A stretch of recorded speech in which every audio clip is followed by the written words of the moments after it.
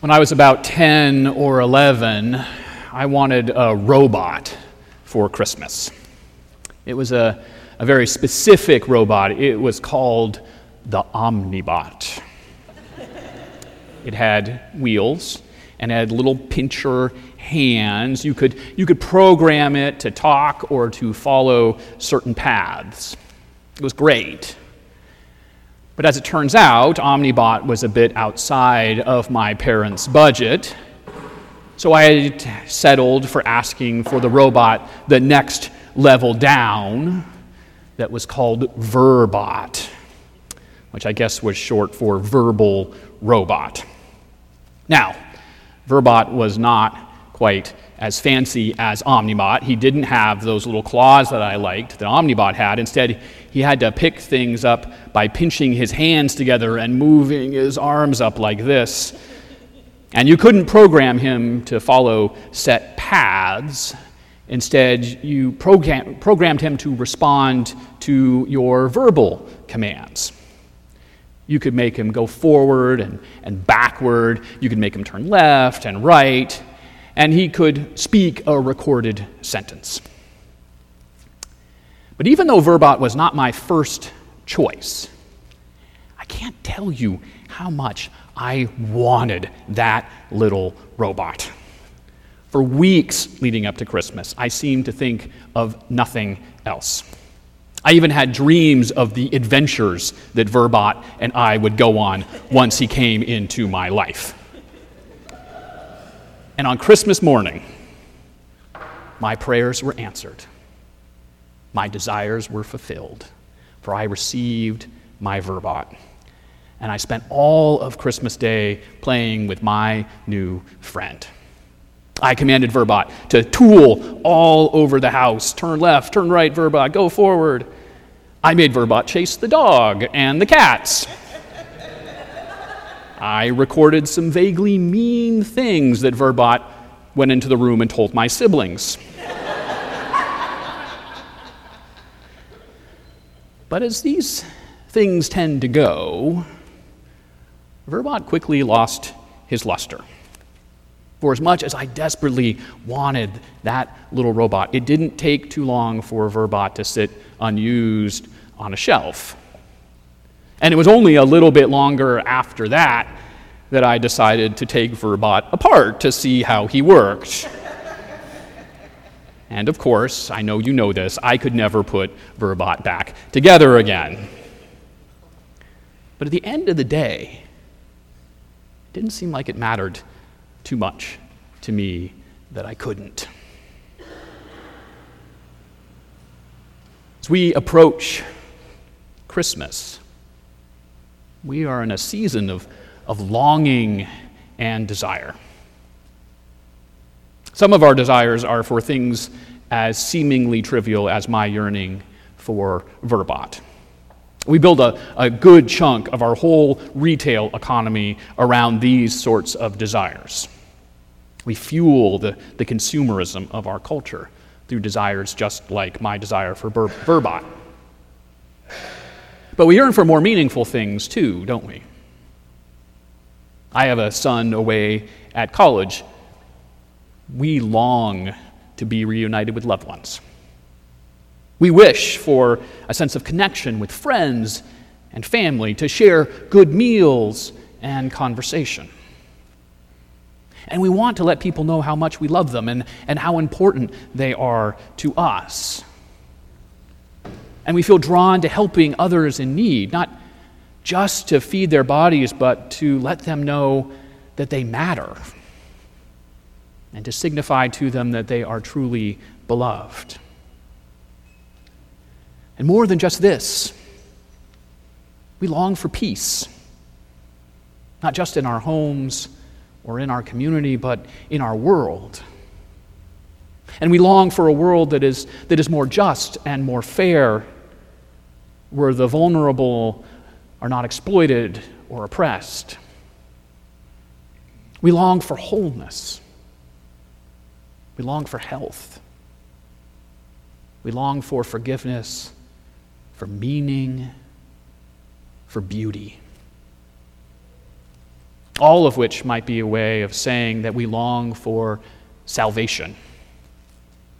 We desire to be restored to unity with God and with one another in Christ. In this season of Advent, we are in a season of longing and desire. But of course, it's not just about seasons, is it? We are creatures of desire. And it seems like our desires are limitless. We all have received our version of the verbot at some point in our lives. But then after having gotten what we wanted, we find that we want it more, or long for more, or we long for something new. For example, the famous long for just a bit more fame, or to be famous on their own terms. The powerful long for more power.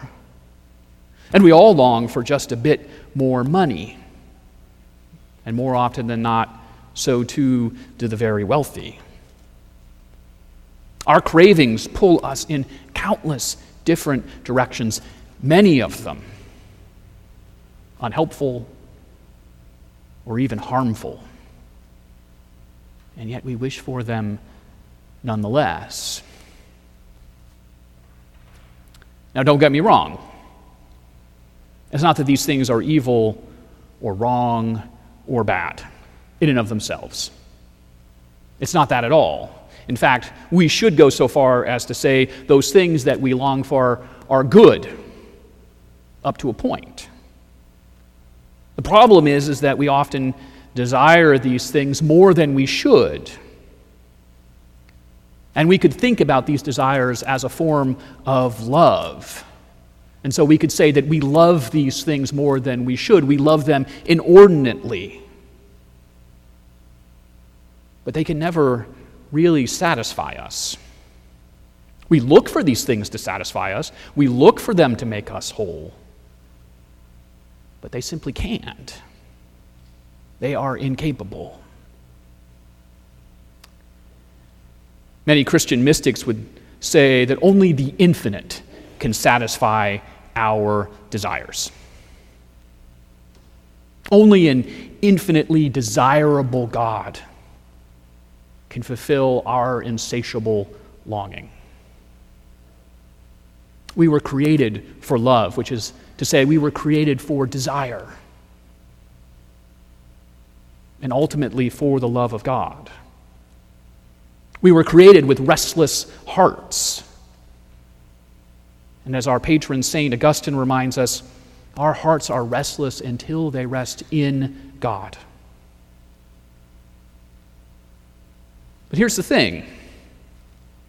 Our restless hearts do not begin with us. Our longing, and particularly our longing for God, begins in God. Our desire for God is a response of God's love for us. God loves us first, and has created us in order to respond to this love with love, to participate in the divine love with a love of our own. God longs to place this love for God in our hearts. This season of Advent is a season of longing and desire. It is a season to get in touch with that desire, to get in touch with all that is incomplete in our lives. And our biblical lessons this season invite us to do that. They invite us to look back, to share in the longings of our ancestors as they awaited the coming of the Messiah and the Christ. And other lessons invite us to look forward and long for the coming of God's full reign, to the advent of the kingdom of peace and justice, wholeness and mercy that will come at the end of the age. But there's also an invitation to a personal Advent. St. Bernard of Clairvaux would tell us that God also longs for us to make space in our hearts to receive Christ. God's desire is for an advent, an arrival, an emergence of Christ in each of us. This season of Advent asks us to make space, to make a home in our hearts so that we might be free from those desires that will never satisfy us. To do that, we need to clear the path. We need to lower the hills. We need to fill in the valleys. We need to make a path for God in the wilderness of our lives. Prepare the way of the Lord, we sing. Prepare the way for the Lord. When John the Baptist, son of Zechariah, calls out in the wilderness, he is calling on the people of God to repent. But to repent means to turn their hearts, their minds, their lives, and their love and desire toward the God who loves them. When John echoes Isaiah and the other prophets from an earlier age, he joins in with all those others who would have invited the people of God to turn from selfishness and fear and idolatry toward God, and thus toward love. Love for God, love for neighbor, and thus a true love of self. Christ longs to liberate us from all of those desires that are too small and too shabby. Prepare the way of the Lord.